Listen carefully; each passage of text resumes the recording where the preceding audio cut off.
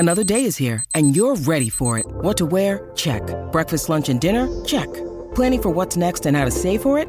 That's where Bank of America can help. For your financial to-dos, Bank of America has experts ready to help get you closer to your goals. Get started at one of our local financial centers or 24/7 in our mobile banking app. Find a location near you at bankofamerica.com/talktous. What would you like the power to do? Mobile banking requires downloading the app and is only available for select devices. Message and data rates may apply. Bank of America N.A., member FDIC.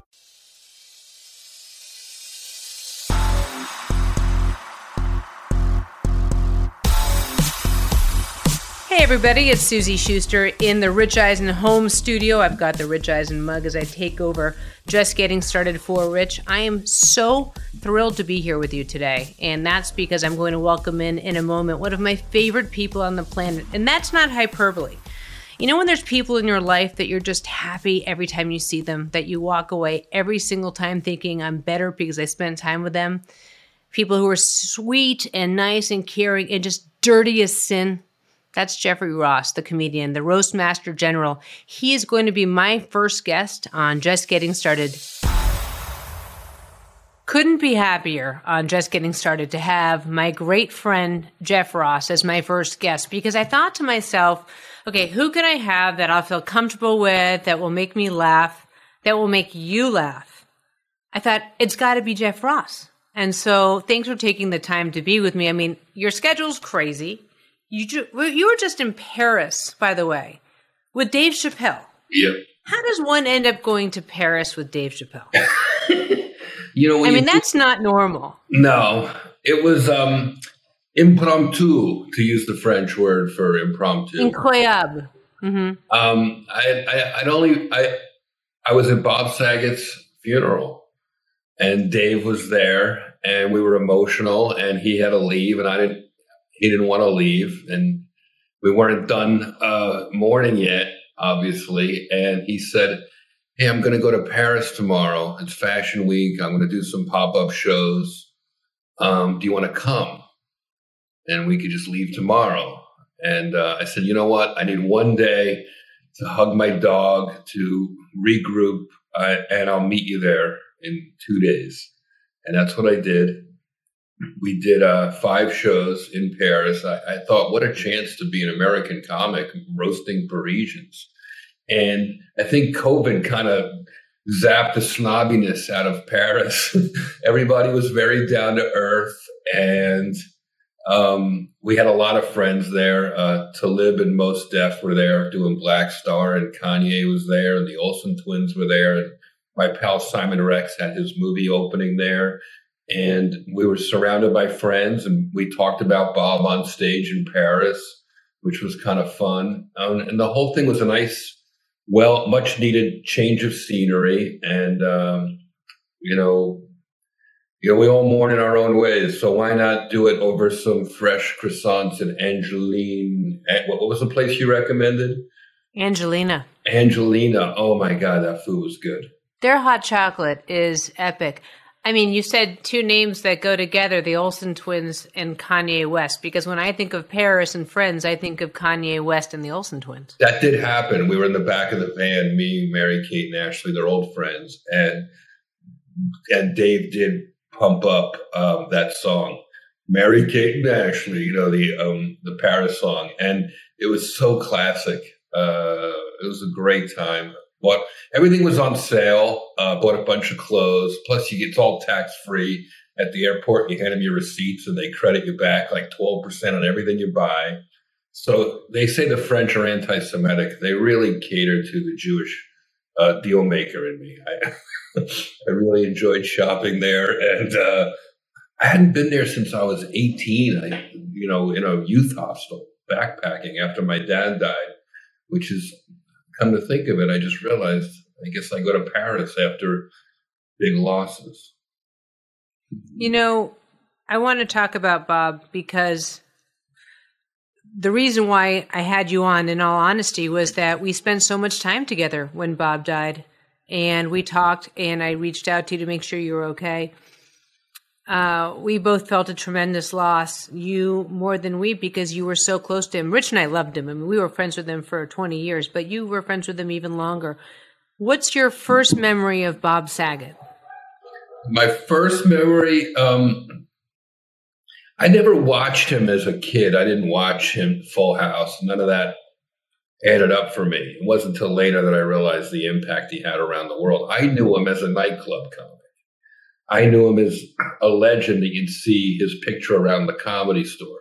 So around when the Aristocrats documentary came out, him and I really became closer because we found ourselves side by side doing press together, talking about free speech and the First Amendment.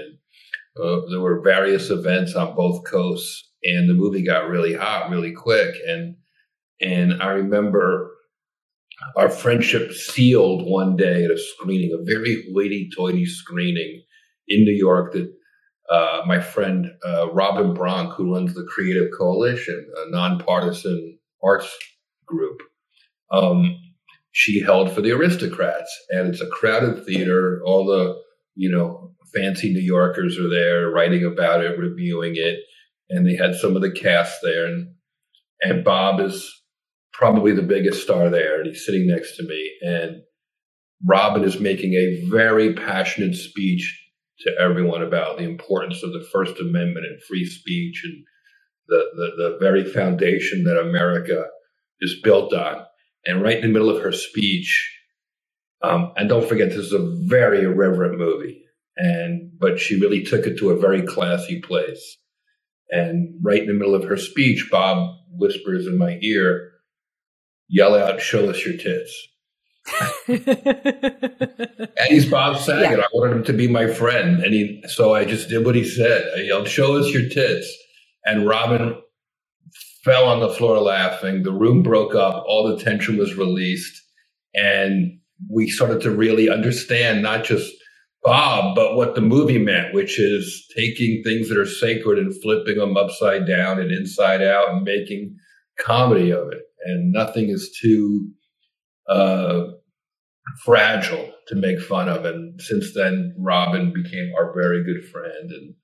And I started to really love Bob because he trusted me with that moment. I trusted him. And ever since then, we would do all sorts of adventures together. We would travel together. We would eat together. We had many fun meals with you, Susie.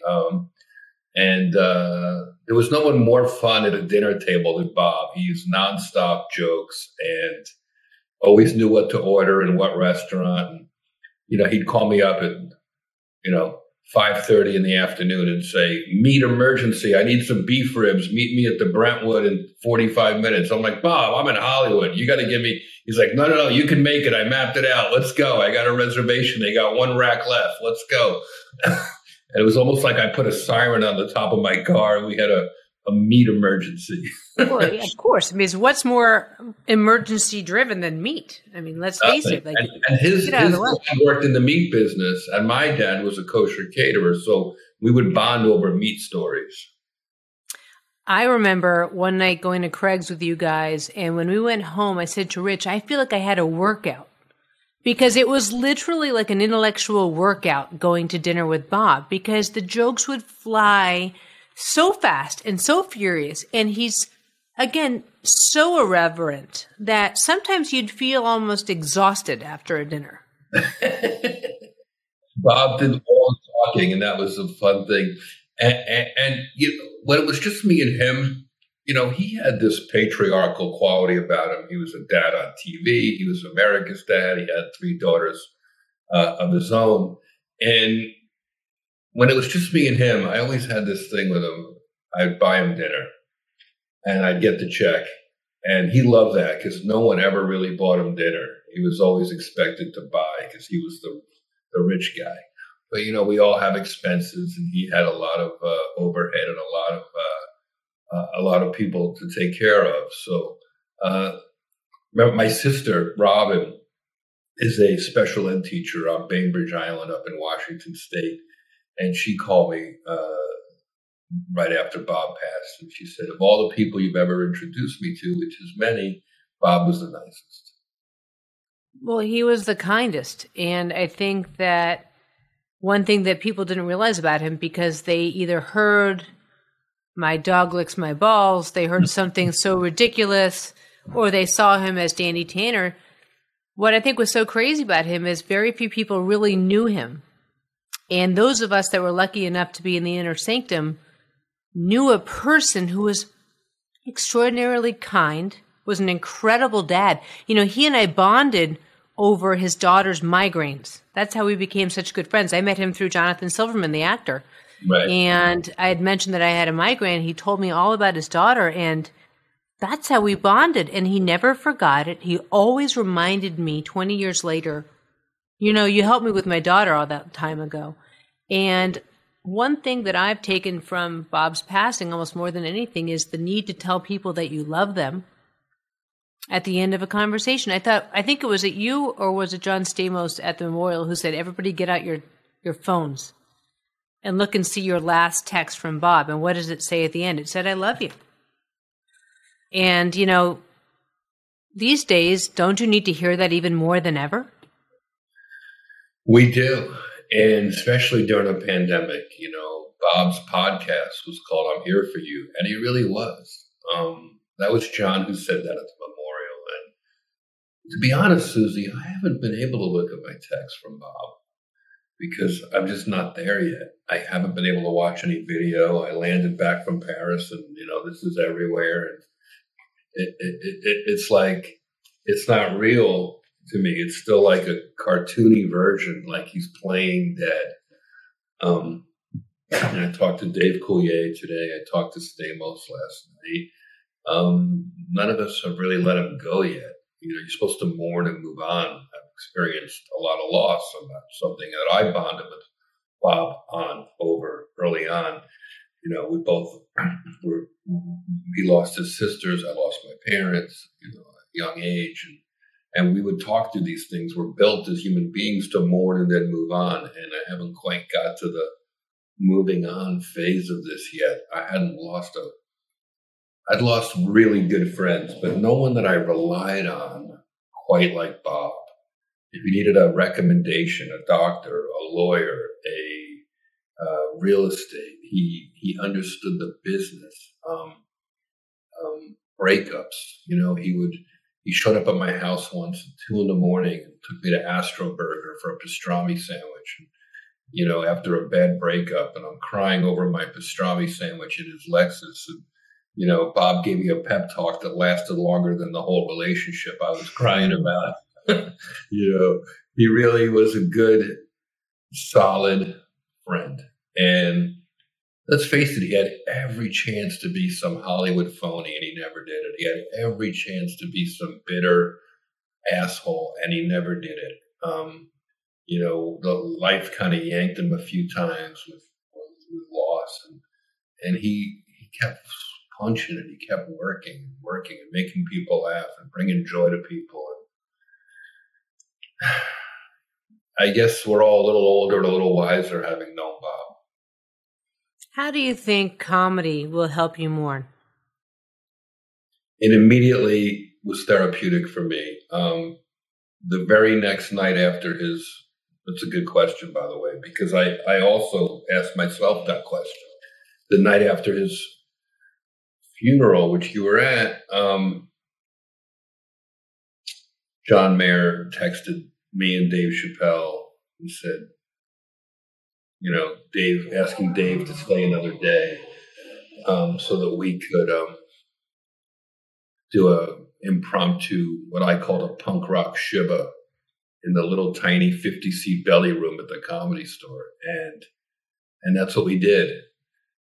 And I said to myself, you know, I remember after my old dog, Nana, the old German Shepherd, died a few months ago, I remember sitting here with the puppy going, now what do I do? Just sit in the house and cry? And I thought, you know what? Why don't I just pack up this puppy and go to one of these outdoor comedy spots and just talk about it? And when this happened with Bob, I thought to myself, at first I was like, I don't want to go to the Comedy Store. I can't face the girls crying. I can't face Bob's daughters and Kelly, his wife, crying. But then I thought, you know what? I've never gone on stage and regretted it. I've never gone on stage. even decades ago when my grandfather died, I waited a week and then I went on stage and I felt a little better. And it fortifies you to share it, to tell stories. And I went up last night at the Comedy Store and I told some Bob jokes and some Bob stories. And that made me feel a lot better pretty quickly. I said, you might have heard that our friend John Mayer very generously paid for a private jet to fly Bob's body home from the road where he died. I said, what you might not know is that I paid for the Goodyear blimp to fly Louis Anderson's body home when he died. So when you're in the Comedy Store, this temple of free speech, like it's just a release of the tension, a release of the sadness, and you start to laugh through your pain. And I always say to myself, if I don't laugh, I cry. So I try to keep my sense of humor intact through these things.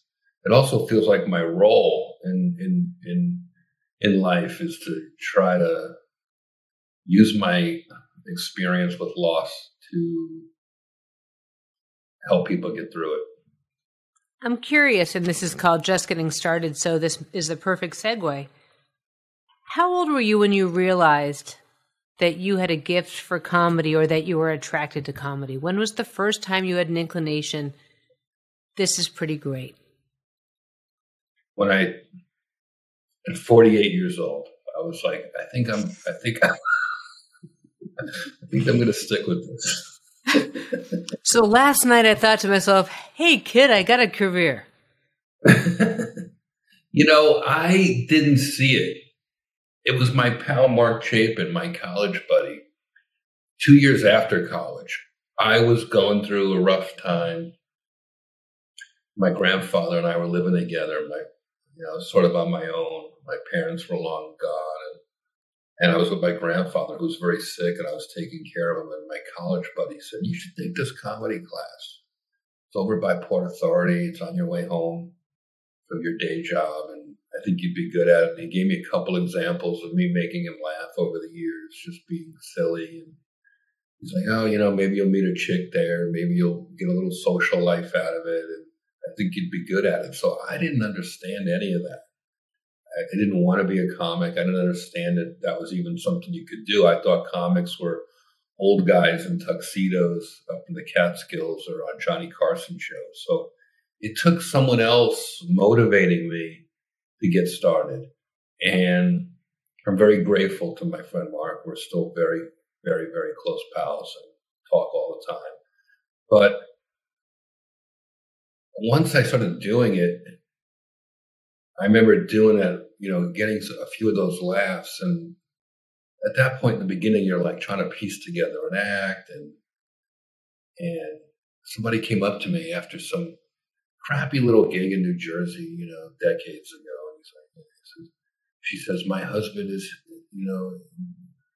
we had so much fun. He has cancer. I haven't heard him laugh like that in so long. And it's like, wow. So this is bigger than me. This is bigger than what I'm getting paid, what I can order from the kitchen, what my name looks like on the marquee. This is so much bigger than all that I realized that there was a healing quality to even body humor.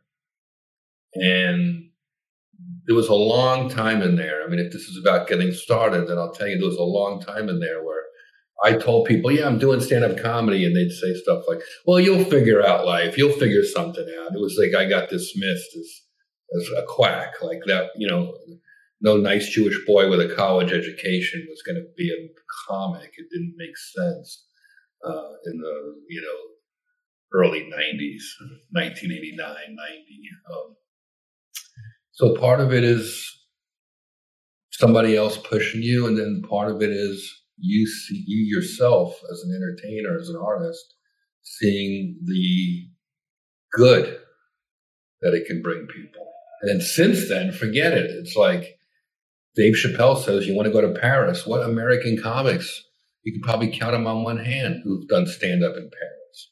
So to me, it's been a backstage pass to the world. I get to see things I'd never get to see. I got to meet Rich Eisen on a street corner after 9/11. I got to go to Super Bowls, and I got to go to embassies all over the world on USO tours to war zones, meet the chairman of the Joint Chiefs of Staff. I've met the last few presidents. It's been a really great ride. What do you tell the kid who was leaving his day job? What was your day job back then, by the way? I was after college. A college buddy, and I went to film school. We started a production company. We made training films for like health and beauty aids companies and very dry stuff like that. So what do you tell that kid who had the balls to start something new? If you had to tell that kid, in 25 years, you're going to be in Paris with Dave Chappelle, what would that kid have said? Besides, who the fuck's Dave Chappelle? Because this is 25 years ago. But besides from that. Dave Chappelle, a high school kid.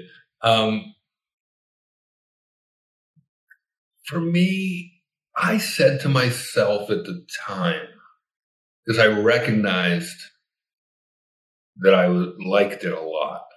And I'd experienced enough loss with my parents and grandfather and so on, dying.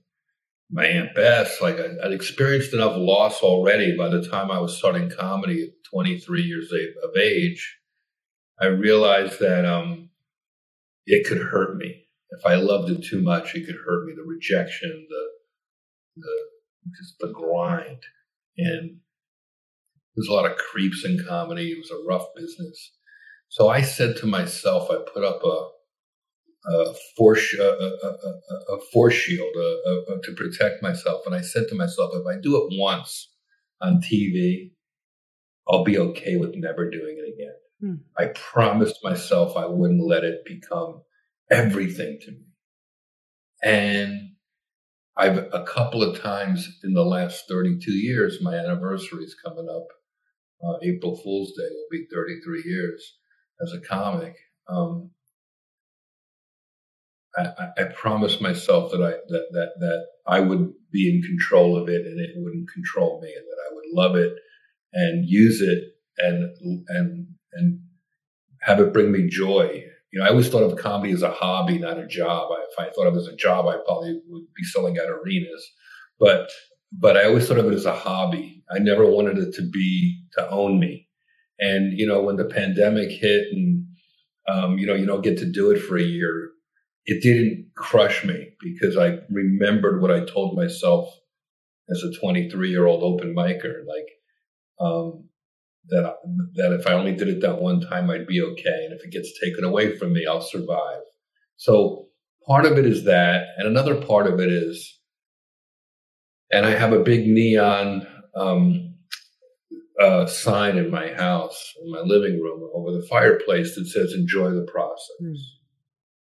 And I have to remind myself that all the time. And when young comics ask me about it, I always tell them, you know, you can't just work towards the goals, the money, the accolades. You have to enjoy the ups and downs. You know, when your internet goes out right before a live Zoom show, or you get rejected, or your car breaks down right before a gig, or you bomb in front of your ex-girlfriend or your ex-agent, you know, you have to have an appreciation for how hard it is and kind of love that. You know, what doesn't kill you makes you funnier. And the life experience that goes into it, you get thick skin and it makes you sort of invincible. And I always think of like, there's no end game with comedy, like, or even in show business. Like, you know, Tom Cruise has got everything in the world, but some days he's probably sitting there going, fucking George Clooney, God damn it. You know, there's always somebody doing a little better on any given week. So I go enjoy the process, never too high, never too low.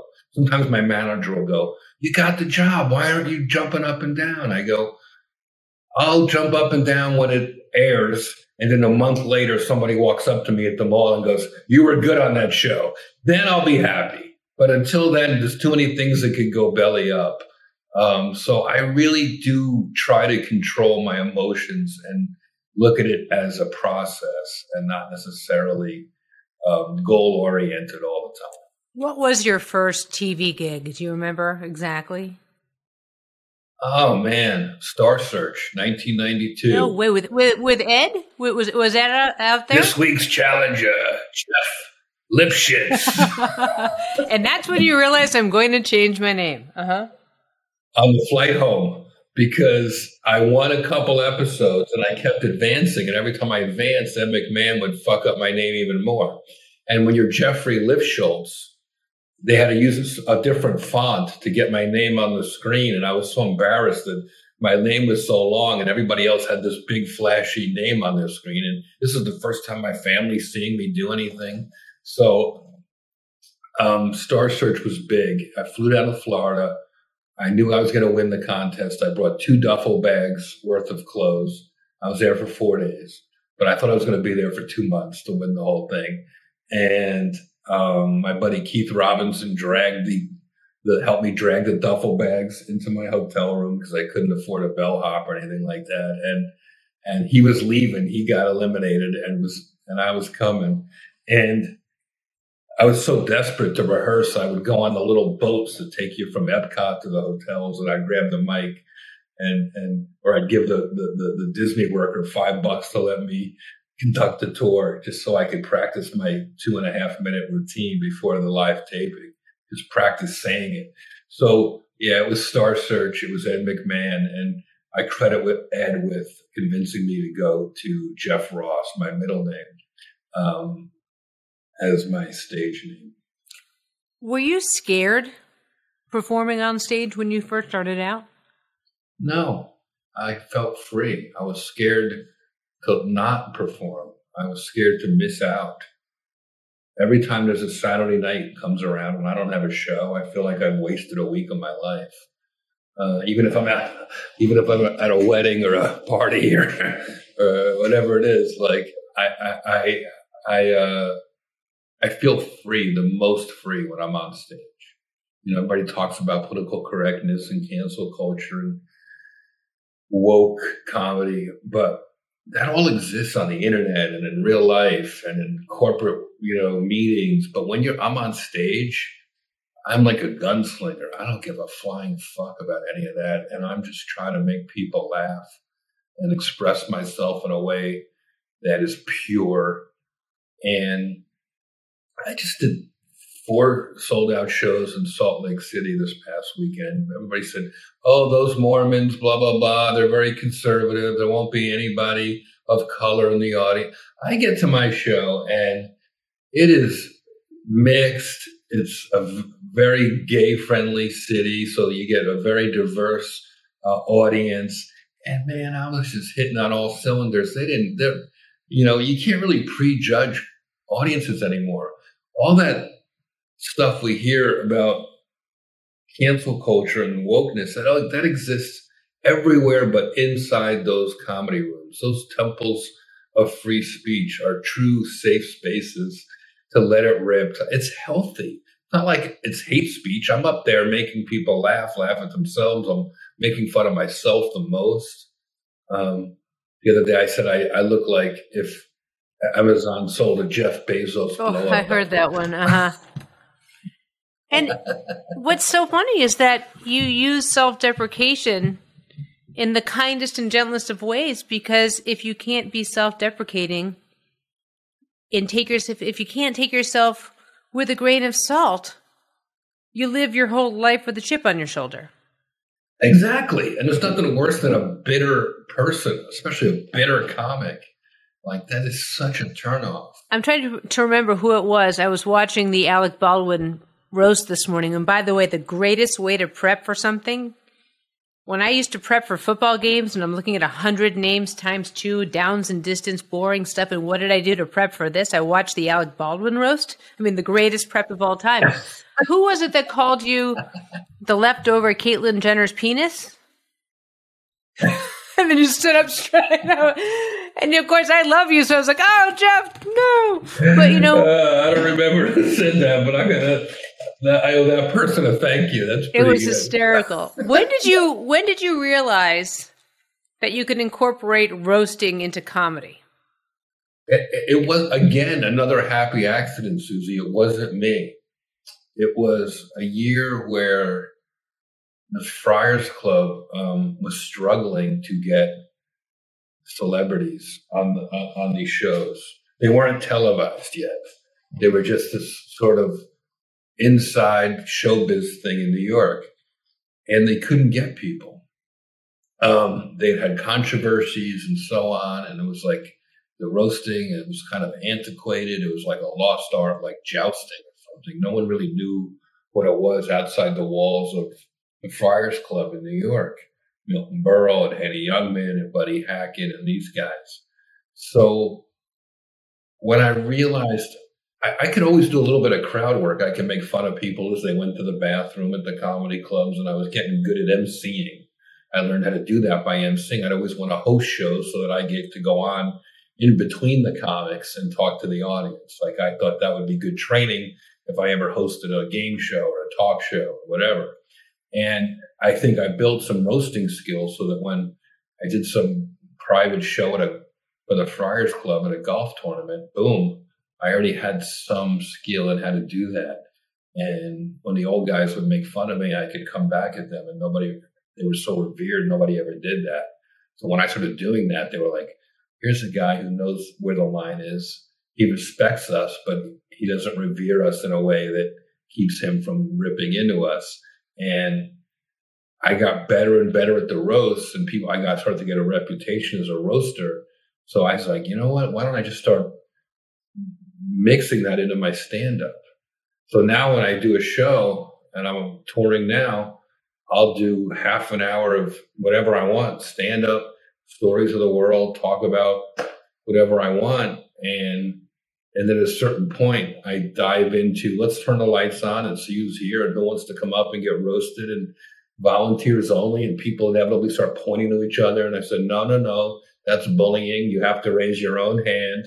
And then people come up, and I line them up like a police lineup and just go boom, boom, boom, boom, boom, boom, boom for 15 minutes, roast a dozen people. And it's like a party on stage. And it's a perfect combination of roasting and stand-up. I'll talk about my dog dying for 10 minutes and then seg right into a live speed roast. So I like to play with emotions. I like to take people on a little bit of a ride on stage. You have an hour, you can do all sorts of different colors with that. When you need mealtime inspiration, it's worth shopping Kroger, where you'll find over 30,000 mouth-watering choices that excite your inner foodie. And no matter what tasty choice you make, you'll enjoy our everyday low prices, plus extra ways to save, like digital coupons worth over $600 each week. You can also save up to $1 off per gallon at the pump with fuel points. More savings and more inspiring flavors make shopping Kroger worth it every time. Kroger, fresh for everyone. Fuel restrictions apply. Mother's Day is around the corner. Find the perfect gift for the mom in your life with a stunning piece of jewelry from Blue Nile. From timeless pearls to dazzling gemstones, Blue Nile has something she'll adore. Need it fast? Most items can ship overnight. Plus, enjoy guaranteed free shipping and returns. Don't miss our special Mother's Day deals. Save big on the season's most beautiful trends. For a limited time, get up to 50% off by going to BlueNile.com. That's BlueNile.com. It's funny. One of my favorite things of your Instagram, besides your dogs and when you're doing yoga on your back deck, usually wearing something very skimpy, is how many people send in pictures from all over the world of themselves doing the dumbest things. And they say, Jeff, roast me. Why do you think people like to be roasted so much? That's a great question. That question I get so much. And I don't like it. So I have to try to figure out why people do like it. Like, I'd be a hypocrite if I got sensitive. Obviously, these jokes, like you said, somebody made a joke about me looking like a penis. I'm like, okay, I deserve it. I dish it out. I better be able to take it. And then at the end of my show, I do roast myself sometimes. So I get why it's important to show both sides. But why do celebrities or even my fans want to come on stage and get roasted? Honestly, I have no fucking idea. I wouldn't want to do it in a million years. My only thing I can think about is the ones that have really loved it the most are the biggest egomaniacs. Alec Baldwin, Donald Trump, Bieber. So I think everyone loves to be the center of attention, even if there's a target on their back. It's still an hour and a half all about them. And it's a good way to show your fans, your family, your friends that you are a person of the people, a man of the people. And you can take a joke. And we live in America where no one is royalty. No one, you can talk smack on anybody. So it's a phenomenon that must go back to the early days of man. Why do people make fun of each other? Is it a way to bond? Is it a way to release tension? Is it a way to build people up? I think when you were talking about mourning and about comedy, and it goes back to that, Rich and I met you right after 9/11, and you were not Jeffrey Ross, roast master general yet. I mean, you were building something. You were doing the roast in Manhattan with Rickles and all the giants of comedy, who really was like a dad for you. But it was before the roast got so big. We went into you right after 9/11. I think Rich was there because I was still out in LA, and you invited him to do the 9/11 roast. And of course, the famous thing that came out of it was too soon, right? Too soon. And we go back again, and you should probably explain the too soon joke. Maybe you could take us there and explain what made that roast just so special. Well, New York was on its heels. New York had been attacked, and nobody ever saw that coming, obviously. It was a sneak attack from terrorists. And, it all reads in the history books now, but when you're actually a mile north of the Twin Towers and you're a comic, I couldn't help but wonder, is it over? Is comedy kind of dead? Irony, sarcasm. Dave Chappelle and his wife and kid evacuated the Soho Grand and came to my house, covered in ash.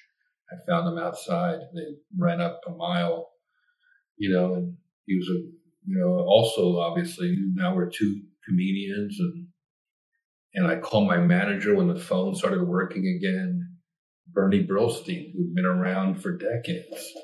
And I said, Bernie, he needs, what does this mean for our business? And he was stammering. He just said, I don't know, kid, I don't know. And when the old guys don't know what's happening, now you're in uncharted territory. Now you go, well, this is our moment.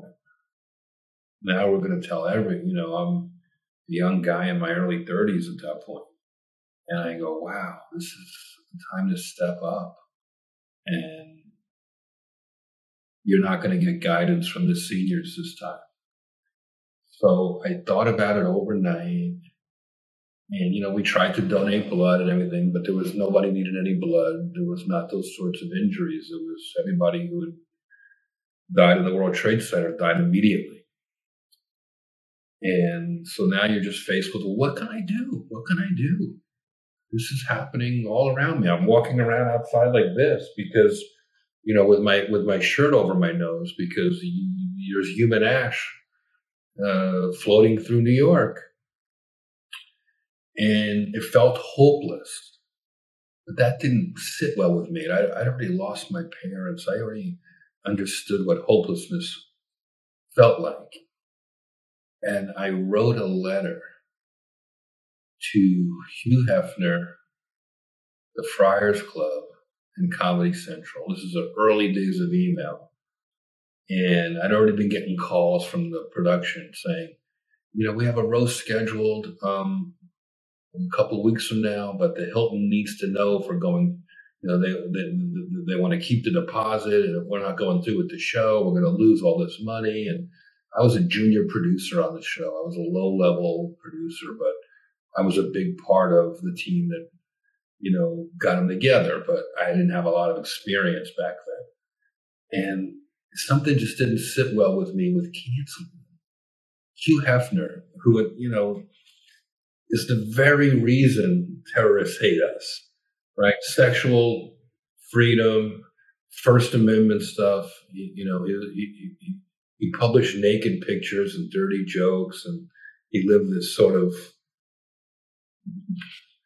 sexual lifestyle. And it seemed like this is the very definition of the terrorists winning. Before that was a cliche expression. If we cancel, the terrorists win. It really felt that way. It's like, they're going to take everything away from us, including our ability to laugh and celebrate what a great country we live in, the First Amendment, free speech. And not only that, but I had Sarah Silverman and Jimmy Kimmel and Adam Carolla and Steve Carell and Stephen Colbert and Rich, and so many of my friends were all planning on being a part of this. And I wrote this letter basically explaining that I thought the roast must go on. The old show business term. The show must go on. And I said, let's just cancel the after party. Make it a fundraiser for the Twin Towers Fund. And we'll put whatever money we have towards getting Hef and his girlfriends and the roasters coming in, Cedric the Entertainer and Dick Gregory and all these great people had to travel in for it. And that was brave at that point, just getting on a plane. And I convinced everybody to go on with the show. Somewhere I still have that letter. I'm very proud of it. And it worked. It released this amazing amount of tension and sadness from New York. These roasts aren't just on TV. There's 2,000 New Yorkers packed into the ballroom at the New York Hilton. And you really felt it when Jimmy Kimmel went up there as the host. He started doing some light humor and breaking the ice. And slowly, by the end of his set, everybody's kind of laughing. And by the time the next comic comes up, I remember Rob Schneider came up second or third, and he was doing fine. But then a joke kind of missed, and then another joke missed, and he was like, And I ran up and I put my arm around him, and I said, "Hasn't there been enough bombing in this city?" And when I went right to it like that, it was like a huge. It felt, at least for me, a huge relief. Like I gotten a laugh about the tragedy.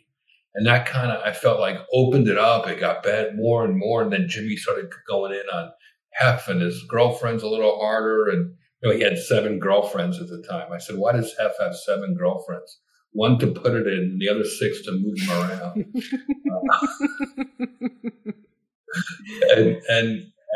And by the time Gilbert Gottfried went on at the end, all the clever, silly, whatever jokes have been told. So Gilbert was like, fuck it, I'm just going to tell a long, crazy, dirty joke that the terrorists would really hate. A super sexual, crazy joke about the aristocrats, this crazy family of show business people, a family of mother, father, and 2 kids and a dog that all basically fuck each other on stage. It's the most absurd, crazy thing you've ever heard. And Gilbert goes into it, but as he's going into it, he does this joke where he says, I almost didn't make it here. My plane had a connection at the Empire State Building. Remember that. And somebody yells, too soon. It was a genuine moment from an audience member, not set up. Yells, too soon. And Gilbert's taken aback by that. And usually he's encouraged to go harder. But we're all laughing. And that's when he grabbed the podium like it was about to blast off into space. And he squinted around. And then he just went into this long, crazy, dirty aristocrats joke. And it brought the house down. You can see footage of it in the Aristocrats movie that came out years later, where me and Jimmy were all laughing, rolling on the floor. Drew Carey was there. And we're laughing so hard. And it's funny because that's the movie that brought Bob and I together years later as friends. But comedy as healing, I think, is a really important thing to talk about and to appreciate, and people forget that. And for what it's worth, the crowds right now, wherever I go, are the best crowds I've ever performed for, whether they're in Paris or Salt Lake or Oxnard. It's like people missed comedy all year. And I think not having it has made them appreciate what it does for them psychologically. I mean, think about it, Susie, like 2 years of a pandemic, the death rate, the divorce rate, the suicide rate. Ask any shrink. Its business is booming. So comedy makes a lot of sense that people would want it more and that the audience would be more appreciative than they've ever been. You don't get obnoxious heckling. You don't get random assholes with their cell phones trying to get a moment out of content. All that seems to be gone. And people are really zoned in on the healing powers of laughter. You find your rooms have any partisan break, depending on what jokes you're telling? Politically, no.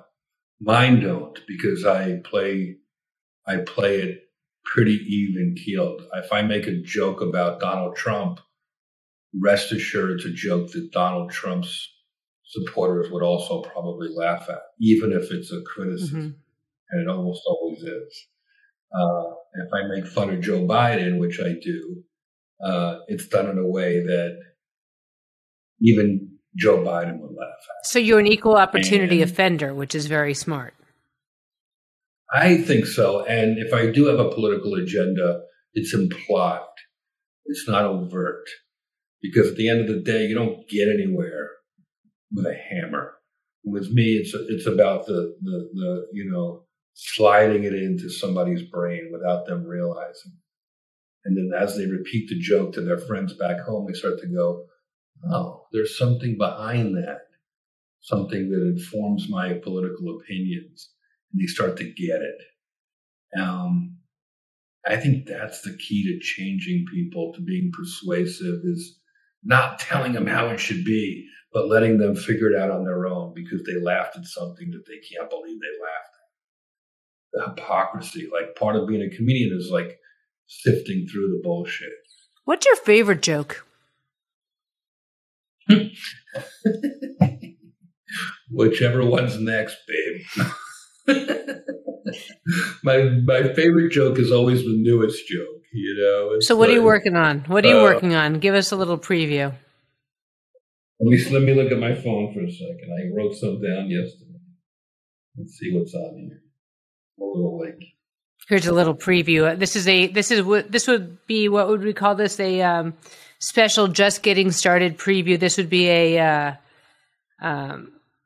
what's the word? Isn't this an exclusive, right? If we were on Extra, I'd be like, well, Jeffrey Ross has gotten an exclusive for us here on Just Getting Started. Sneak peek. I had COVID. It was awful, and I was sick as a dog. But the weirdest part was afterwards, I lost my sense of taste. It got so bad, I went to see Dave Matthews Band at the Hollywood Bowl. But that's clean for you. Yeah, well, you know, but it still bites. And Dave Matthews, I think he would laugh at that. You know, the other thing that I think is interesting that I'd like to share with those of you who are listening to Just Getting Started, your humor is filthy. It's filthy. I mean, there are moments that are just embarrassing. I mean, they're so much fun because you laugh because you're uncomfortable, right? And you laugh because you can't believe you went there. But you laugh because you're saying to yourself, did he just say that out loud? And it's funny, Jeff, because it's the opposite of who you are in real life. You are kind and caring and thoughtful and generous and sweet. How do you rationalize the two sides of Jeff Ross? Thank you for that. I don't. I just do it. I don't think, at least I'm told, by experts, I wouldn't get away with busting balls if I was burning bridges. If I didn't roast people that I love, I wouldn't be getting away with it. If I found people I didn't like and roasted them, I'd be a different type of entertainer. I don't think that would have legs. I think you run out of gas doing that. The secret of it all is if I'm going to roast and I go through the whole boom, boom, boom, get everybody Rickles style, and I leave you out, that's the insult. That's the person I don't like. If I leave you out of it, you are like not important to me, or I don't think you can take it, or I don't think you're worth mentioning, you know. So to me, I find the truth in comedy. I understand that people laugh at honesty, brutal honesty sometimes, but it's also like, of course I'm kidding. If I call somebody, I did a joke in Salt Lake the other night where there was a beautiful married couple on stage, and I made a joke that the woman was not attractive. And her knees buckled with laughter, and the whole audience laughed. And the reason they laughed is because they know that I know that she knows she's beautiful. And it's a joke. And it's like, there's no malice behind it. It's meant to be light. It's meant to give them a chance to flirt with each other on stage as a married couple, a little spark to the night. You know, there's nothing worse, Susie, when you go to a comedy show and the comic starts talking about the differences between men and women, or sexual diseases, or divorce, like bitterness. Like I come from the Buddy Hackett school of, I want to be the best wingman. You know, let's just say it's your anniversary and you ask your husband to go to a comedy show. I want to be the guy that lights you two up so that when you see me a year later, you go, oh my God, that night we saw you, we laughed so hard, we banged all night, and now I'm pregnant, and here's our new baby. You know, it's like, that's, to me, the fun thing. Like, not like, oh man, you know, you really spoke the truth about men and women that night. Fuck all that. Like, I want it to be a party. I want to be the best wingman. I want my show to be sexy and fun and bring people together. I want everyone to leave going, that was fun. I got to do that again. I want whoever listens to this to walk away feeling like they have laughed, they've been inspired, and they got some direction. Because I think everybody needs a little bit of help these days. Everybody needs a push. Everybody needs some guidance. And everybody needs somebody to extend a hand to them to say, you're going to be okay. So what would you leave this audience with? From your experience getting started, what's your advice? Years and years ago, Dave Chappelle and I were at a comedy festival in Las Vegas. He would remember this too. And it was 4 a.m. We were both done shows. The parties were over. We were hungry. And we found a quiet spot in one of the diners in the casino. We were just shooting the shit. And I see some kid who starts walking over. And he wants to talk to us. And Dave, you know, we gave him a little wave over, and he's like, any advice? Same question. You know, I'm just starting out. Any advice? And Dave said it right away. He said, just keep in mind, you only start out once. And it made a lot of sense to the guy. And I understood where Dave was coming from. It's like, this is the hard part. The starting out, getting started is the hard part. It's also the best part in a lot of ways because the future is wide open. And it might feel like starting out takes a long time, but that's okay too, because you're earning it. You're building up cred. You're building up life experience. You're building up relationships. You're building up everything you need to go the distance. But you only start out once. You can interpret it a million ways, but I think that really stuck with me. It's like, it gets better. I'm going to borrow a page from our friend Bob. I'm going to tell you I love you. And I'm so grateful that you did this. Thank you for breaking the ice with me. You were the best way for me to get back into the chair, get to practice asking questions again. I'm not talking to myself. It's kind of great. But I loved having you on as my first guest, and I'm so grateful. My pleasure. I love you too. Good luck with the podcast. I think it'll be really fun for people to hear these stories from different guests about getting started and all that. And, I could talk about Bob all day. I could talk about you all day. So thank you for having me. You're a muffin. I'm going to call up all your friends and say, hey, come on and talk about Bob. I think it's a great way for us to kind of feel warm and fuzzy about him again, and to share, as you said, you can share your pain, but you can also share a laugh.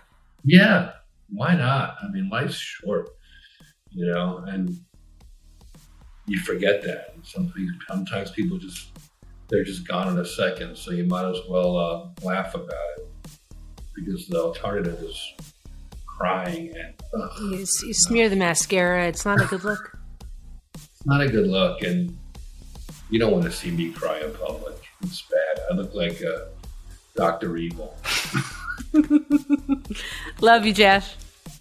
Bye, Suze. Lots of love. I hope that you enjoyed this edition of Just Getting Started. Many more where that came from.